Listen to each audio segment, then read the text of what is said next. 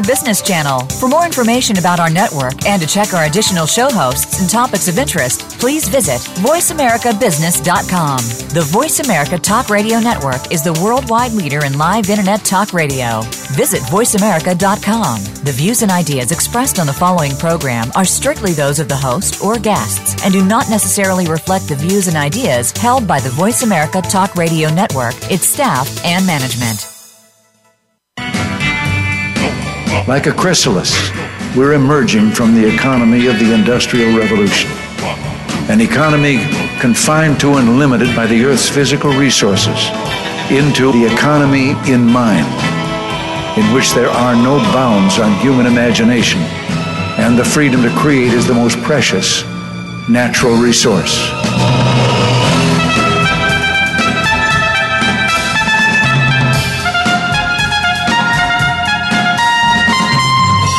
Welcome to the Soul of Enterprise, Business and the Knowledge Economy, sponsored by Sage, energizing the success of businesses and communities around the world through the imagination of our people and smart technology.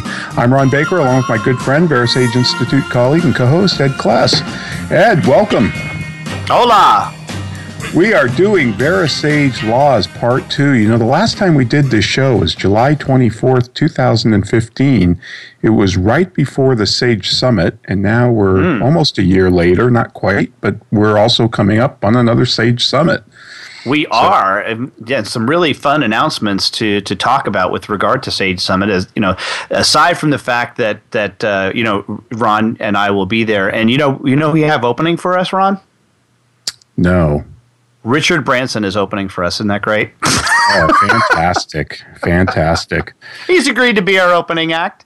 Actually, no, he's going to be clearly one of our keynote speakers, so we're pretty excited to have him. I hope I get a chance to meet him, and maybe we'll rope him into coming over to the radio booth, which is the other exciting announcement that we believe that at Sage Summit 2016, the Soul of Enterprise will be represented again, so we're very excited about that.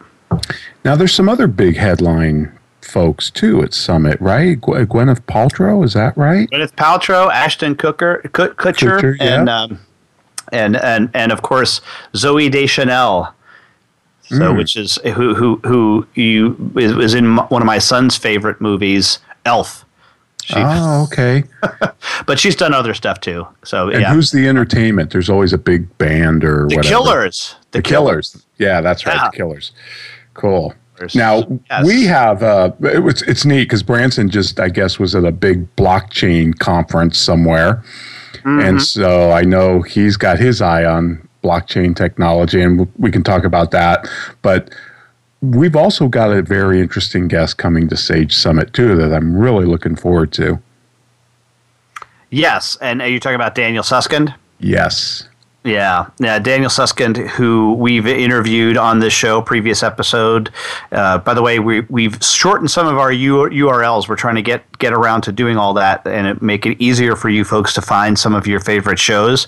And we're about halfway through. I'm about halfway through getting through all of our interview shows. And what you'll need to do is just thesoulofenterprise.com/ and the person's last name. And Susskind is one of the ones that's up. So if you just go soulofenterprise.com/Susskind, SUSSKIND, you will get to the show where we interviewed Daniel Susskind, and we look forward to seeing him at Sage Summit. His book, The Future of the Professions, Ron, it's just groundbreaking work, isn't it? It really is. I mean, and we've been talking about it on multiple shows, obviously. Interviewed Mark Koisiel, which was a really popular show. We got a lot of great feedback on that, and also interviewed some lawyers about how it impacts the legal profession. And one of the things I'm curious about, Ed, is if Daniel studied the blockchain. Yes, because that was kind of a hole in the book, don't you think? I mean, I don't think it's mentioned at all. Yeah, I don't think it is either. It's kind of a gaping hole, and I'm sure he's looked at it, and that's probably their next book or whatever. But yeah, that'll be great to be able to spend some time with Daniel. I think he's a brilliant guy. Yep. Now, we did a show with Doug Sleater last week that got really, kind of went viral a little bit on Twitter, at least. People seem to really like it and got some tweets from it and some emails on it, and really great. So we just wanted to let you know, folks, that we are going to be doing more on the blockchain. And Ed and I yesterday spent almost 2 hours talking to Doug Sleater, which will probably turn into a show, won't we, Ed?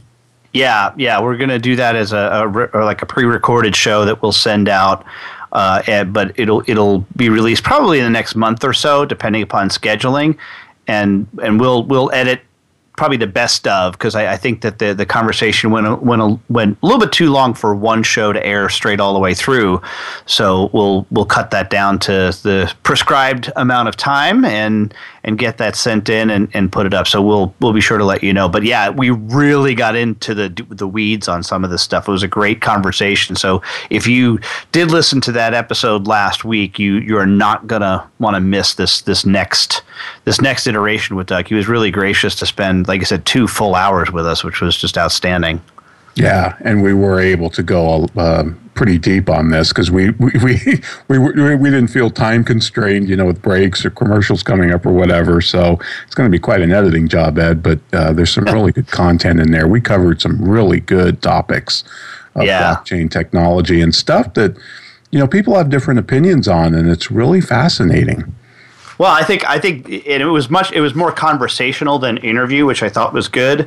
And I took a page and a half of notes during our conversation. So yeah, me too. Yep. The other thing, the show the prior week on the basic income idea, we kind of talked about Charles Murray. Charles Murray, unbeknownst to me, I think at the time that we did that show, he came out like it was that weekend or the Monday after that with a Wall Street Journal article explaining the basic income, and he is updating his book in our hands. And Ed, I took our show notes and I posted them over on LinkedIn on my influencer blog over there, and it got over 32,000 reads with almost 200 comments.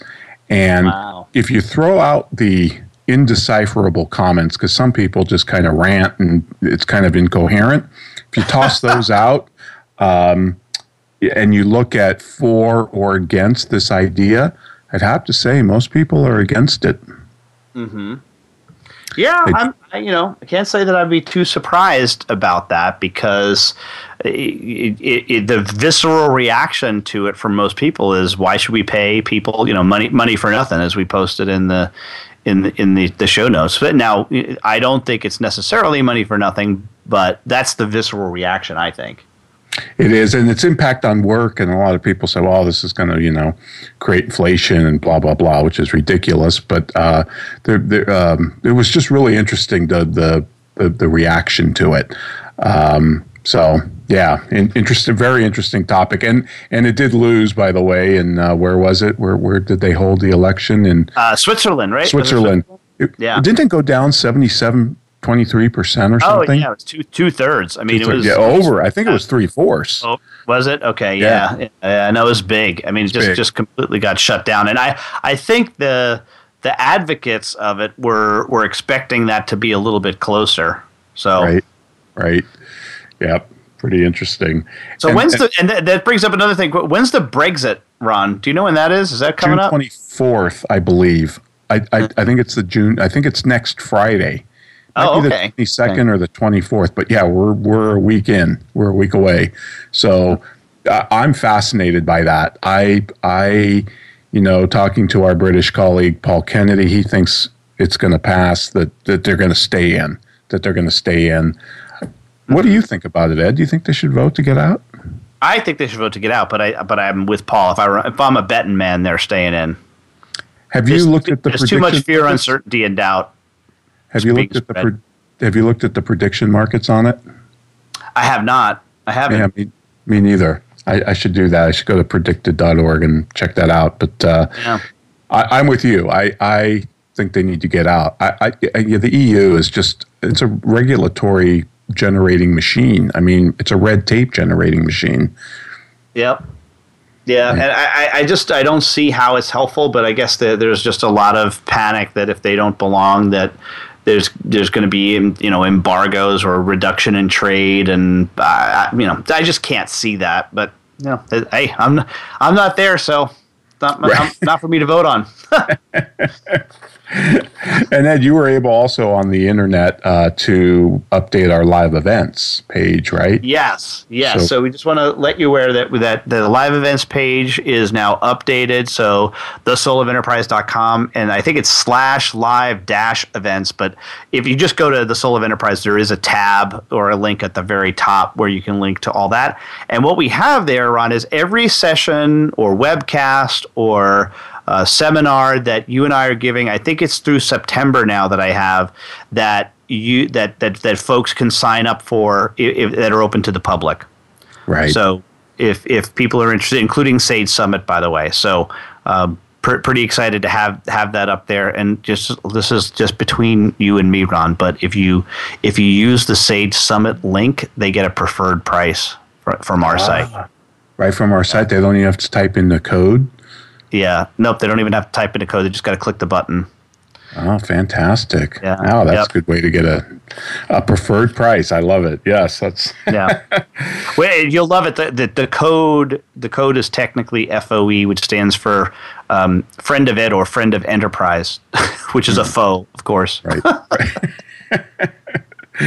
Excellent. So, folks, check that out on our website at The Soul of Enterprise. Ed, one more thing I wanted to share with you and our listeners is I had the incredible privilege of attending a talk at the Independent Institute, which is a think tank in Oakland, California. And this was on July 7th, so it's a couple weeks ago. But it was George Gilder, and he was talking about his new book, The Scandal of Money. And, of course, we've had Gilder on the show. I believe it was September 11th of last year. He's agreed to come back. He's kind of on a book tour now, so I'm not sure when that's going to happen, but we will definitely get him back to talk about this latest book, The Scandal of Money, which is kind of a continuation of his Knowledge and Power book. The two go together really well. And he's basically synthesized a theory, a new theory, I think, of free markets, capitalism, whatever you want to call it, that's grounded in information theory, and now he's applied it to money. And I do believe it's Nobel Prize worthy. It's absolutely brilliant.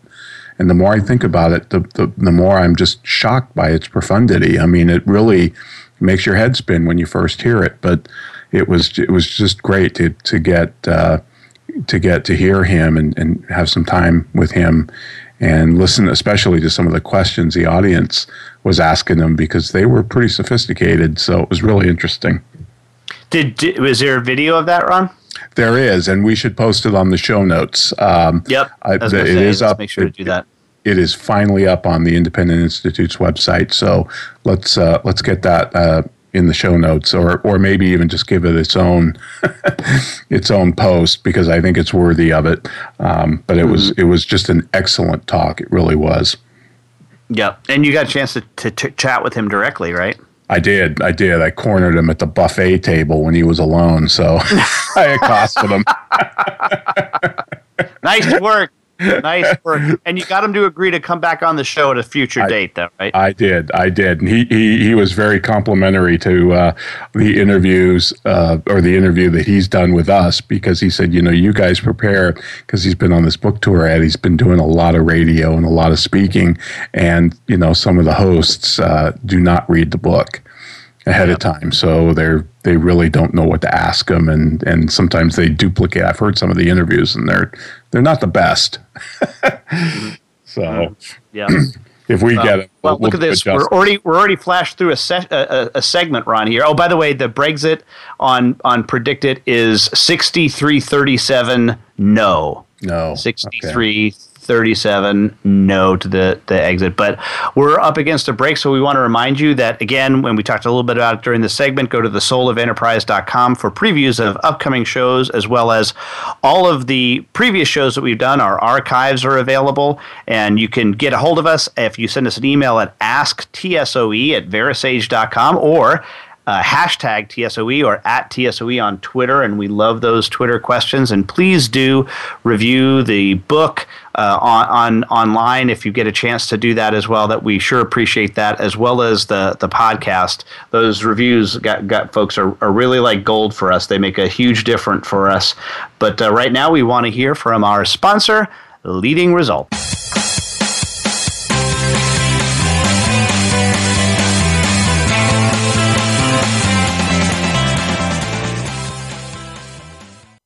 Become our friend on Facebook. Post your thoughts about our shows and network on our timeline. Visit facebook.com/Voice America. Is your website just a brochure, or is it your best salesperson? If your site is not the best lead generation tool you have, we should talk. We are Leading Results. We build websites and marketing programs that impact your bottom line. Using HubSpot or WordPress, we'll create a website and supporting marketing program that gets your business found, converts web visitors to leads, and provides clear tracking on what is and is not working. Learn about our team and approach to your success. Visit leadingresults.com/TSOE to find out more. Have you ever read a book that changed your life? I sure have. But have you ever read a book where the foreword changed your life? Me neither. Hello, I'm Greg Kite. I wrote the foreword to Ron Baker and Ed Kless's new ebook, The Soul of Enterprise, Dialogues on Business and the Knowledge Economy. The value of this book is found entirely in its foreword. So when you buy it, think of it as buying the foreword and getting the rest of the book for free. Available now for download exclusively on Amazon.com. We're always talking business. Talk to an expert. Call now toll free 866-472-5790. That's 866-472-5790. Voice America Business Network.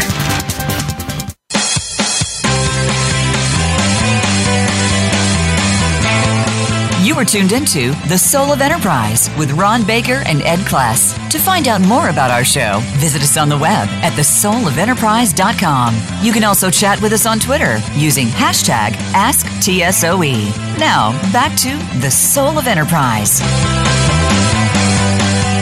Well, welcome back, folks. We're talking about VeraSage Laws, and since we did this back in July 24, 2015. We're calling this part 2. So this is something that we'll probably have multiple shows on, but we thought it was time to revisit it.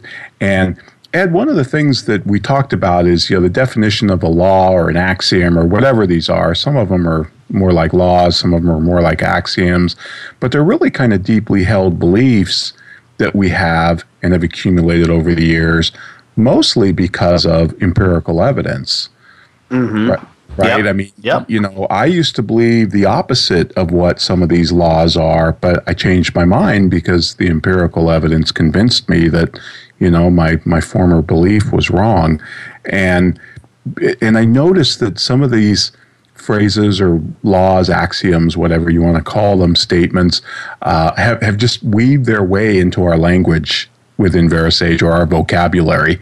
This is how we talk, and I'm very cognizant of that, especially when I go to another group and hear how they talk, and it's just, wow, you'd never hear one of us say something like that or use that word. No.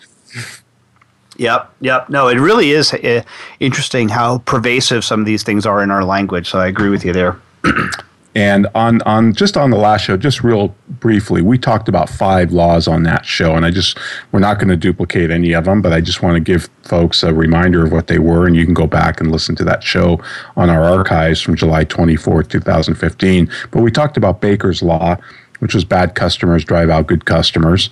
And we talked about Kless's first law, which is he who liveth by the discount shall ye also perish by the discount, which I love. And your second law, Ed, which is all measurements are judgments in disguise. And then we talk about the ideas are always and everywhere more important than their execution, which is kind of very controversial. And then we talked about the second law of medicine, prescription before diagnosis is malpractice.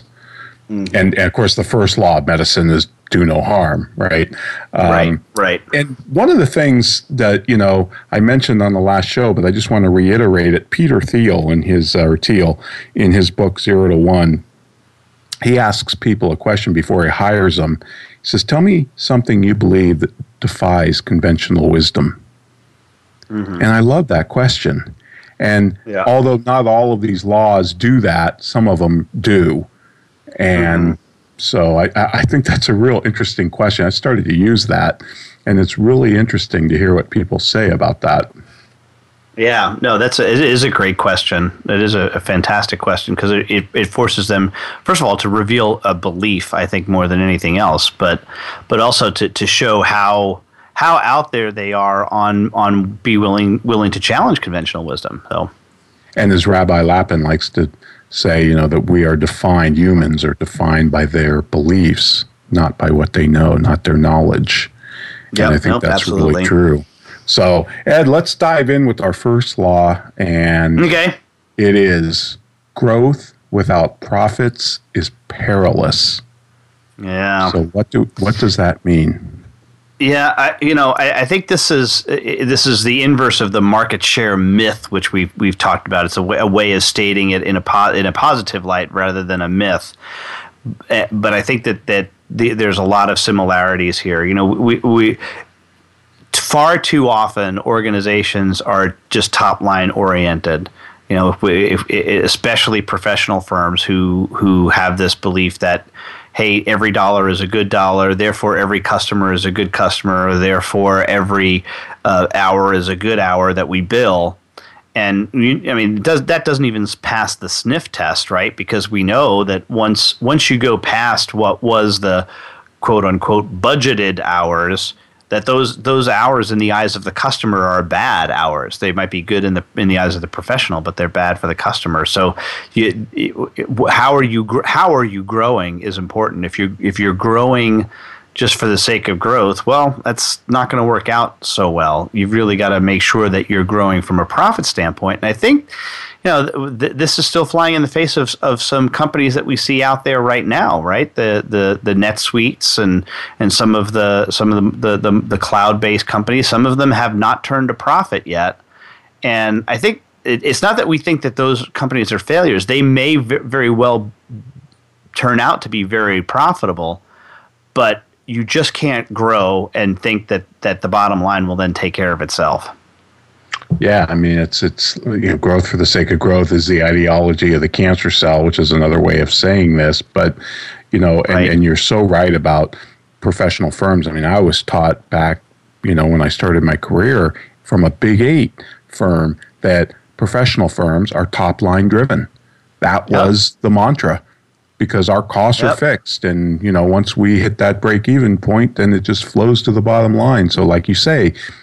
In that mindset, every dollar is a good dollar, every customer is a good customer. And of course, I never met a billable hour I didn't like, right? Mm-hmm. And it's just so perilous. And then the other side of this is, how many companies have you seen over the years, small business, medium, large, that have grown themselves into bankruptcy? Mm-hmm. Remember Krispy Kreme? Yep. Yeah, that's exactly the example that I was going to give. Yep. Mm-hmm. Yeah, remember when they were, they had a panache and you had to drive hours to get to them. And then all of a sudden they became like Starbucks, man. They just grew topsy-turvy. And in fact, I think Starbucks took over a lot of their locations. Well, yeah, they did. And, here's one of the issues with that is it's a great example of going against your core. Their big thing was the hot now sign, right? Yeah. And right. And in order to grow, they started selling yesterday's leftovers in the Kroger. You know what I mean? Yep. And all. Yes, sure, their sales went up, but I think it diluted their brand and what they stood for, which was hot now. Yeah. No, I never thought of that. True, that's right. They started selling at 7-Eleven and airports and all of that, and it just wasn't as special anymore. Before it was like, Pavlov's dog, mouth-watering experience to go to your Krispy Kreme wherever it was. I remember Dan telling me, our colleague in San Jose, that, it was like a 2-hour drive, and they would do it as a firm to get these donuts sometimes for, customer meetings or whatever. And it's like, that's special. But boy, when they're all over, it kind of loses that uniqueness. Although a 2-hour drive in San Jose might only be about 18 miles or something. Yeah, yes, very true. But the other thing about profit is and we don't mean this to sound like that's all we care about, because you've got that great analogy, Ed, that people don't wake up and say, I need to produce white blood cells today, right? Yeah, red blood cells. Yes, red blood cells. But they're necessary for life itself, but it's not your major purpose. And profit is really the price that we pay for tomorrow. It funds everything at R&D and better work environment, all of that. But it's also, as Gilder loves to say, an index of your altruism. And so it's not just profit for profit's sake, because we're also saying profit on the customer side too, aren't we? That's right. I mean, I think that's the thing that people miss, and we always talk about that graph as saying it's beyond just ROI. I mean, yes, ROI is the measurable component of the upside of the value, but there are so many things that are intangible, and we often think that value ultimately, if you could measure it, which we don't think that you always can, is sometimes double, triple, even quadruple the amount of value that you can quantify. So. Right. So I think the old saying here that, revenue's vanity and profit is sanity is still got a lot of validity to it. It's not about the top line. It's really about what you keep. And, profit is the price we pay for tomorrow. So I think this is a really important law that we have. Yeah. Well, what's the one of the, and if you do look at what's the Richard Miniter book, just example after example, right? And the one that sticks out in my mind so badly is Toyota versus General Motors, right? Yes. And how they're even when General Motors was so much larger, Toyota was so much more profitable. Yeah. In fact, Ed, I just read something on General Motors. In fact, it was in some of the professional pricing literature. The CEO had cufflinks made up with 29 on them. 29 was their target market share. This guy was obsessed with the market share. And now I believe GM's market share is like 19 or 18, 17%. So it's gone even further down. But that's all they cared about was market share. It's just, that was a fixation.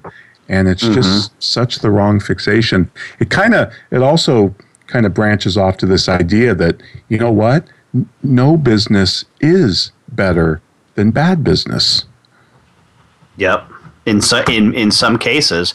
And GM is almost a special case in and of itself in that it has basically become a pension fund that happens to make cars. Yeah. Very true. I mean, that's really the challenge, because I think the last crazy stat that I heard, and this was after the Miniter book was published, was that GM and Toyota had produced, I don't know, I want to say it was like 2008, 9, or 10, somewhere around there, but they had produced within 500 cars of each other in one particular year. And that, that's an incredible coincidence, right? Right. That they had sold that close to the number of cars, and GM of course did it at a significant loss, whereas Toyota did it with a significant profit. And you're just like, well, wait a minute, did they have a pricing problem? I can't believe that GM would have that much of a pricing problem. So it's clearly something else. Right, and it's what it is right now is their long-term debt and the unions and all that stuff that they're paying off bad contracts from years ago. And I think some of the recent problems that Volkswagen has had along the same lines of thinking, it's all about market share. They were obsessed with being the biggest. I think one year they were. And of course, this all depends on how you count, right?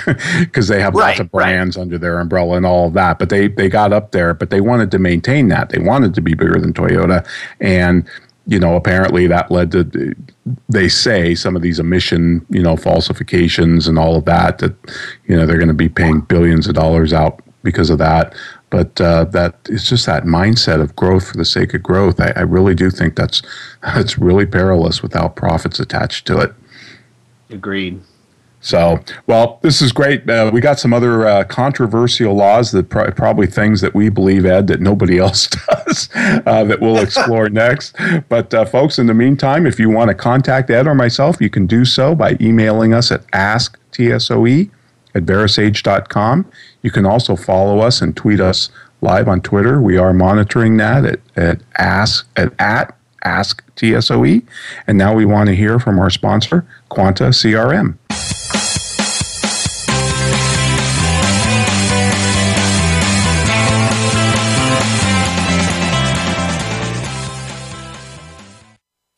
We're making it easier to listen to the Voice America Talk Radio Network live wherever you go on iPhone, BlackBerry, or Android. Download it from the Apple iTunes App Store, BlackBerry App World, or Android Market. We believe great companies can become even greater by challenging the status quo within their companies. The latest challenge to your status quo? The way people buy has changed. Buyers now control the majority of the front end of the sales process. Sellers must learn to facilitate a buying process, not conduct a sales process. Social buying signals are an opportunity for sales. Learn more. Go to quantacrm.com/ABC to request a copy of the white paper, Always Be Closing, a guide to the new art of social selling. Have you ever read a book that changed your life? I sure have. But have you ever read a book where the foreword changed your life? Me neither. Hello, I'm Greg Kite. I wrote the foreword to Ron Baker and Ed Kless's new ebook, The Soul of Enterprise, Dialogues on Business and the Knowledge Economy. The value of this book is found entirely in its foreword. So when you buy it, think of it as buying the foreword and getting the rest of the book for free. Available now for download exclusively on Amazon.com. The business community's first choice in Internet Talk Radio. Voice America Business Network.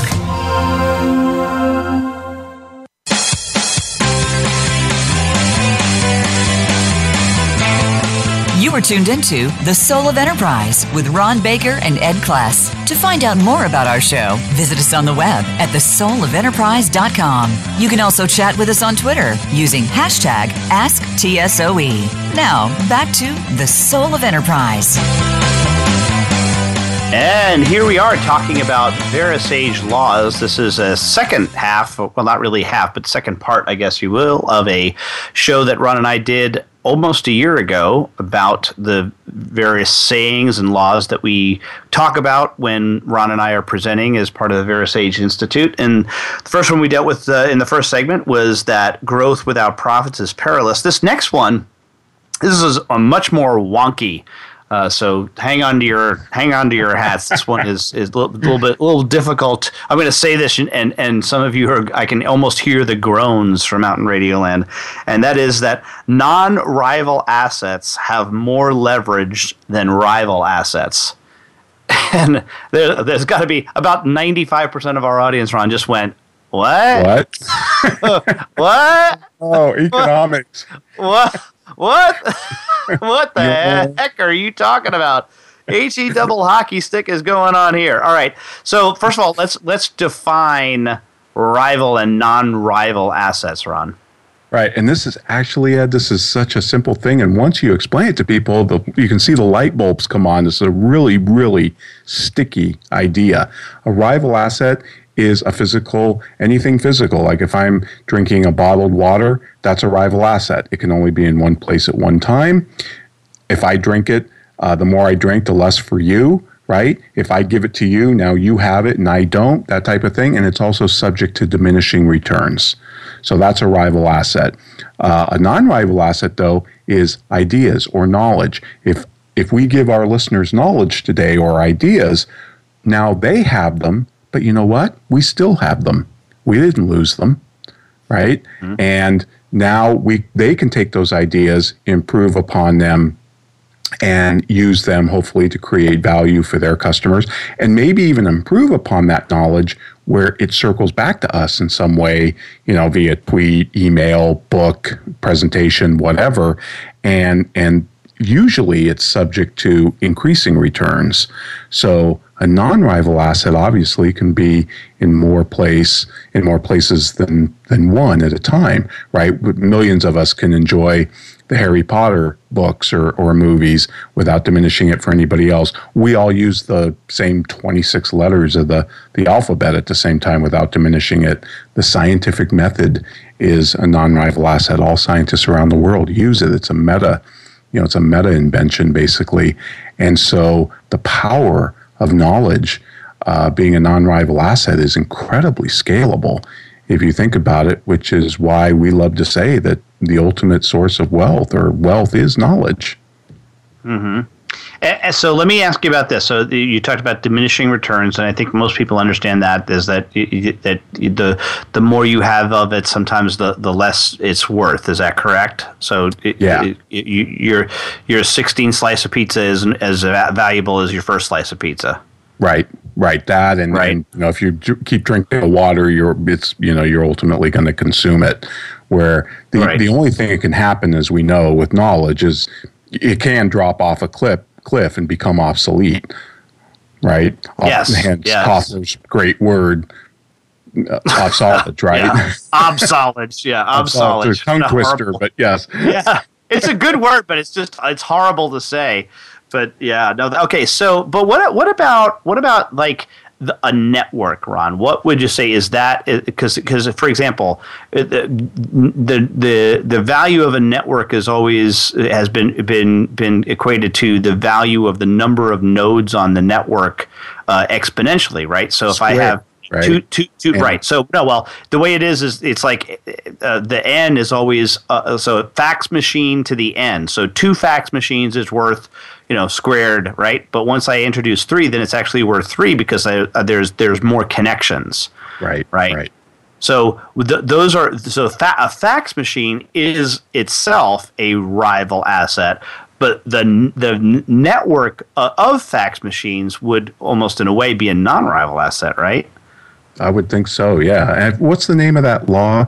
The law of networks. It's not Moore's law, obviously. It's there's another. That's what I'm describing here. Yeah, it's I forget what the name of it is, but it's the value of the network is equal to its exponential value, right? The number of nodes is really important, and we'll look that up and put it in the show notes. But okay, right.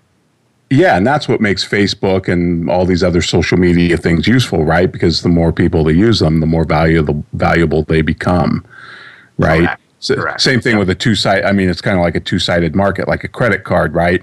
Yeah, you want a credit card that lots of merchants take, but merchants also want to accept credit cards that a lot of their potential customers have. Mm-hmm. Right. So that's kind of a two-sided market, a platform-type market. Yep, it's Metcalfe's law. Metcalfe's law. That's it. Yes. Yep, Metcalfe's law.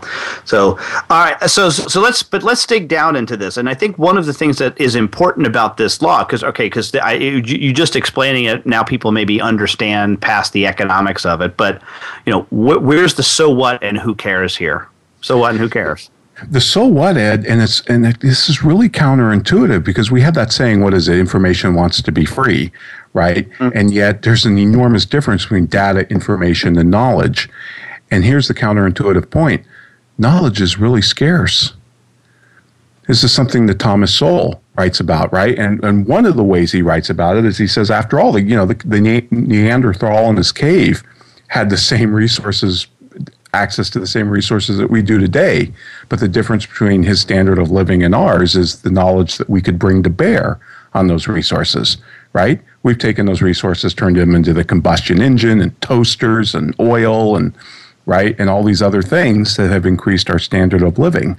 And that's because of the leaps in knowledge that we've made. And knowledge of a time and specific place can even be incredibly rare. It reminds me of that story about the farmer who's has chickens and they're dying. So he seeks advice from a consultant. He goes to the consultant. The consultant recommends that the farmer play music in the coop, right?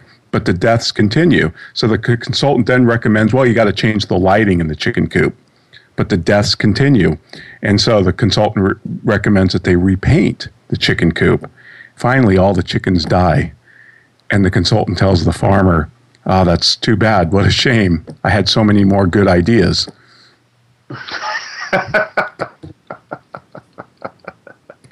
Yep. So, yep. and when I first read that from Saul, that spun my head around, the idea that knowledge is rare, right? Mm-hmm. So that's why, Gilder loves to say that wealth is knowledge. And it's really true in a sense. Wealth it is knowledge. Right. And then that again translates to us, to the many of the professional firms that we work on. And you ask a very profound question once we talk about that law, and you say, well, what is the billable hour? Is it rival or non-rival? Right. And I guess this is what we mean by the leverage in the law, right? That the non-rival's got is more leverageable. Mm-hmm. And so the billable hour for the ethical professional, I stress, is a rival asset, right? Because what you can only that particular hour you can only give to one particular customer, right? Yep. And therefore it's a rivalrous asset. And what the suggestion is, if you're going to then build a business, would you rather build a business on something that's rival or non-rival? Would you rather build it on the billable hours, or would you rather build it on the alphabet or ideas? And most people come back and say, well, non-rival. Okay, so therefore, if you're going to build a business model around that, that's where you have to break with the past and stop thinking about things in terms of rival and non-rival assets, and get away from the billable hour. Yep. Another great sticky idea that I use to explain this concept is it's like, a cake, right? Baking a cake, obviously a rival asset. The more I pig out on it, the less for you. But if I gave you the recipe for the cake, so if you think about some of these celebrity chefs, right, they're kind of doing both. Yeah, they've got their restaurants that, of course, are rival. They can only serve so many patrons at a time. And, if you're in there, I can't be in there type of thing. But they've also got their TV shows, and they've got their cookbooks and, other things that are non-rival. And then that's why they're like rock stars. Mm-hmm. Yeah. Because they're coming up with the recipe. It's not just the physical output, of making a meal. It's the ingredients and the knowledge behind it. Although Watson's coming out with the recipe book now. Is he really? I don't know. I'm just making that up. But he did with the IBM Watson did create some recipes, that I do know. Yeah, they serve them in Austin, from what I understand. Mm-hmm. And apparently they're pretty good. Amazing stuff. Recipes by computer. So, wow, Ron, I think we should probably jump to we're a little bit early for it, but I think we should do our next break right now to give us a little bit more time to finish up on another law. Because, again, this is flying by so quickly. So we want to, again, remind you to get a hold of us, asktsoe at verasage.com, at TSOE on Twitter and hashtag. We do maintain looking at that during the show, so we'll quick check that when we're on our next break, which will be from my employer, Sage.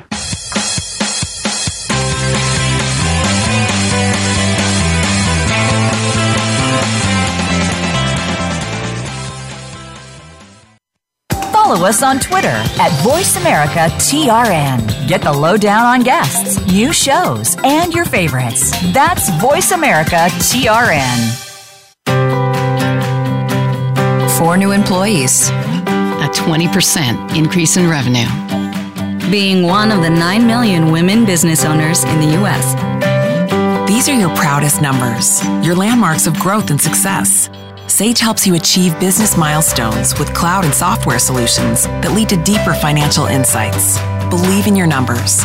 See what Sage can do for your business. Visit BelieveInYourNumbers.com today. Have you ever read a book that changed your life? I sure have. But have you ever read a book where the foreword changed your life? Me neither. Hello, I'm Greg Kite. I wrote the foreword to Ron Baker and Ed Kless's new ebook, The Soul of Enterprise, Dialogues on Business and the Knowledge Economy. The value of this book is found entirely in its foreword. So when you buy it, think of it as buying the foreword and getting the rest of the book for free. Available now for download exclusively on Amazon.com. We're always talking business. Talk to an expert. Call now, toll free, 866-472-5790. That's 866-472-5790. Voice America Business Network.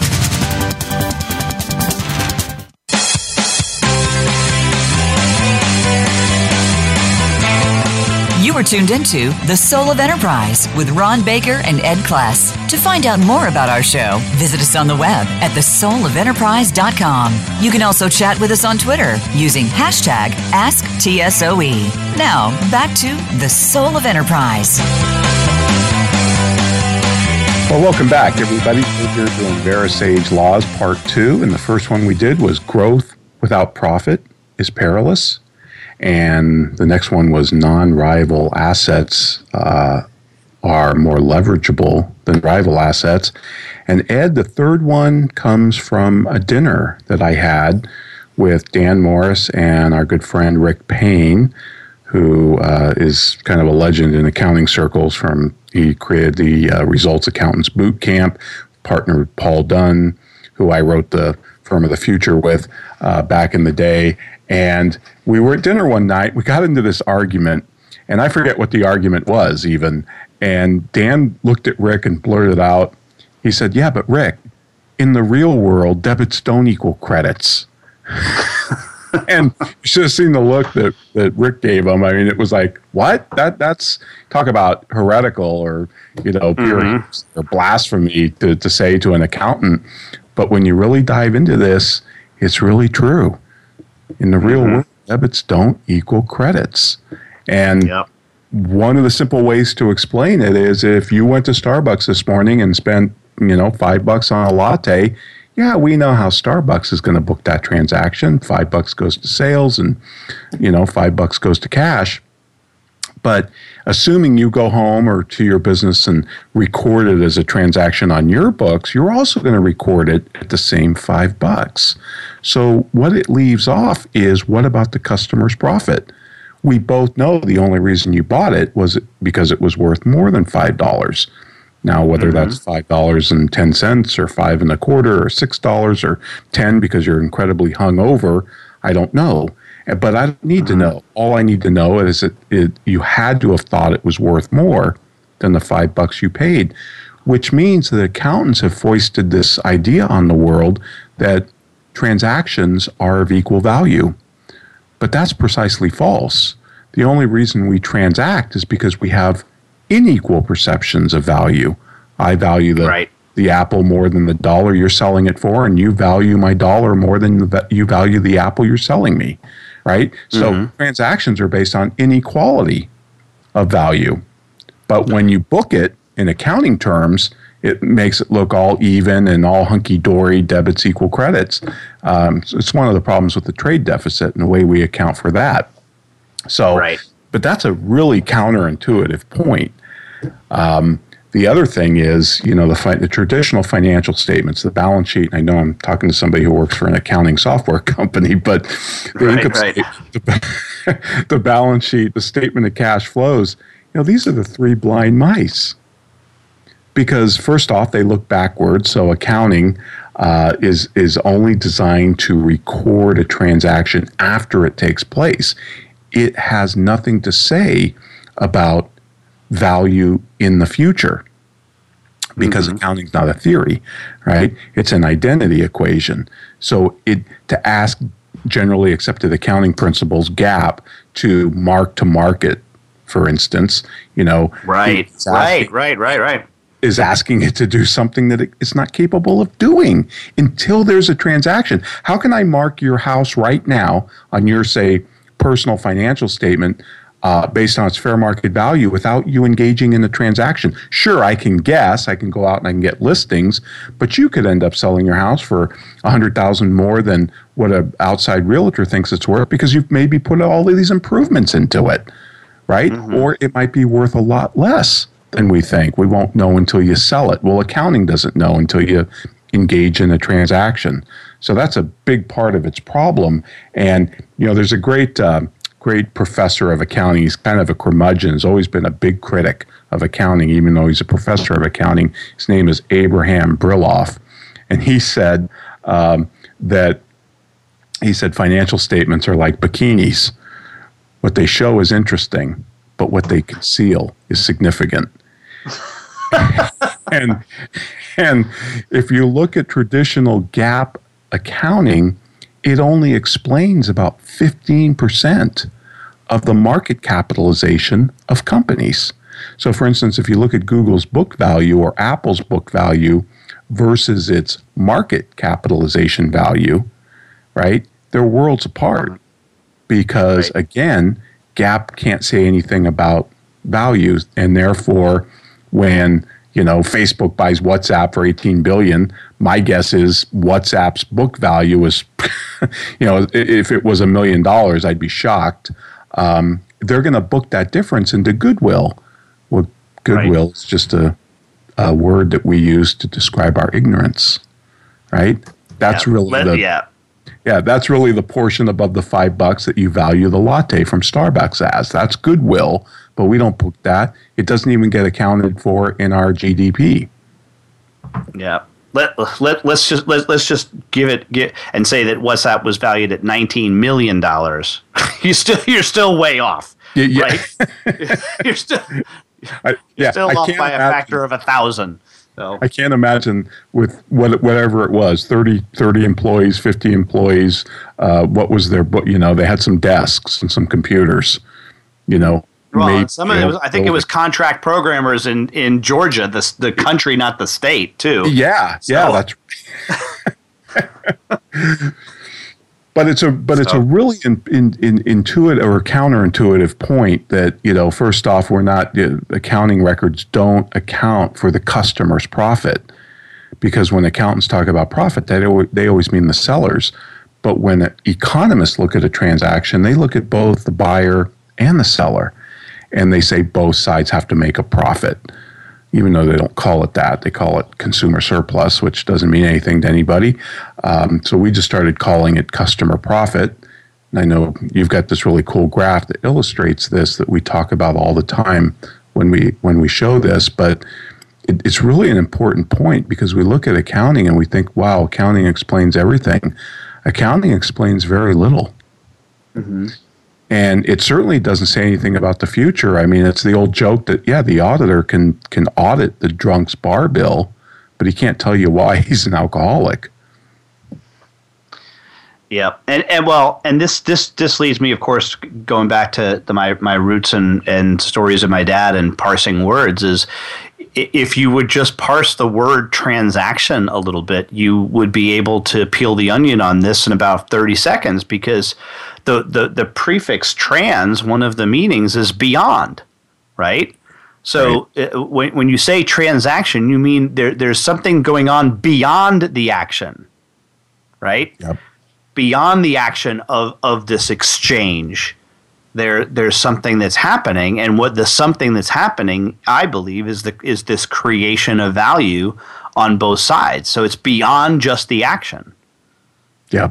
No, I absolutely. When I first heard you say that, it was like, wow, that's it. Because not only is it the value created in that transaction, but it's also the experience created or the transformation created as a result of that interaction with the customer, and also the loyalty. It's the reciprocity, right? It's the customer returning and buying more. And that's what's missed in the math of the moment when you're doing accounting or cost accounting, or say it's one of the worst things about the timesheet is it totally ignores the investments that we need to make in relationships for customer loyalty. Yes. Yep. Yeah, I mean, absolutely. I think that that's really the key, and Boy, you're right. Going back to your dinner, it stunned Rick, but that phrase continues to stun people when we say it out loud, especially in a group of accountants. So usually what happens is groups of accountants give us this kind of shocked deer in the headlights look.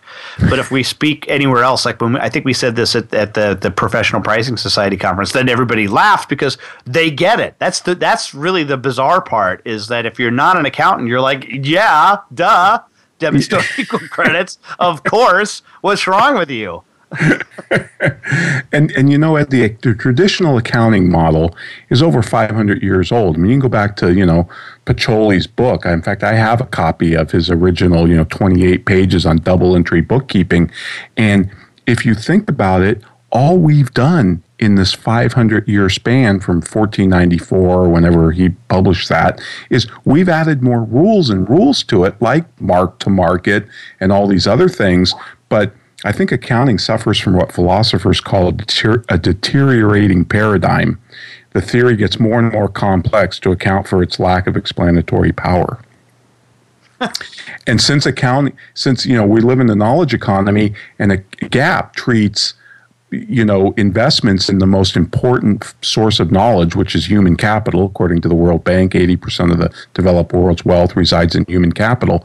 Well, what does GAAP do with it? It expenses it on the income statement. It's not an asset to them. They don't know how to account for it. I'm not suggesting it should account for it as an asset. I think that would be really wildly messed up. But that said, that's why it can't account for the value of human capital or the value of Coca-Cola or Apple's brand until somebody buys it. So GAAP just can't look forward. It can only look backwards. And as we love to say, running your company, looking at your financial statements is like timing your cookies with your smoke alarm. So that's the third law, folks. In the real world, as Dan Morris said, debits don't equal credits, and I just love that.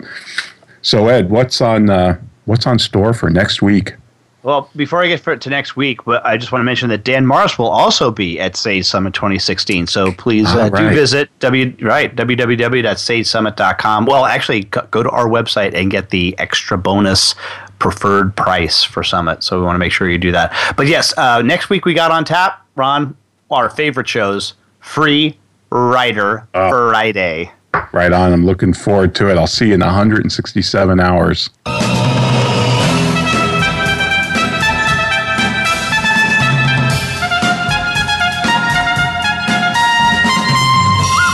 This has been The Soul of Enterprise, Business and the Knowledge Economy, sponsored by Sage, energizing the success of businesses and communities around the world through the imagination of our people, smart technology.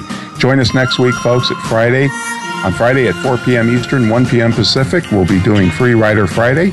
In the meantime, check out our full show notes at thesoulofenterprise.com, and you can contact Ed or myself at asktsoe@verasage.com. Thanks for listening, folks. Have a great weekend.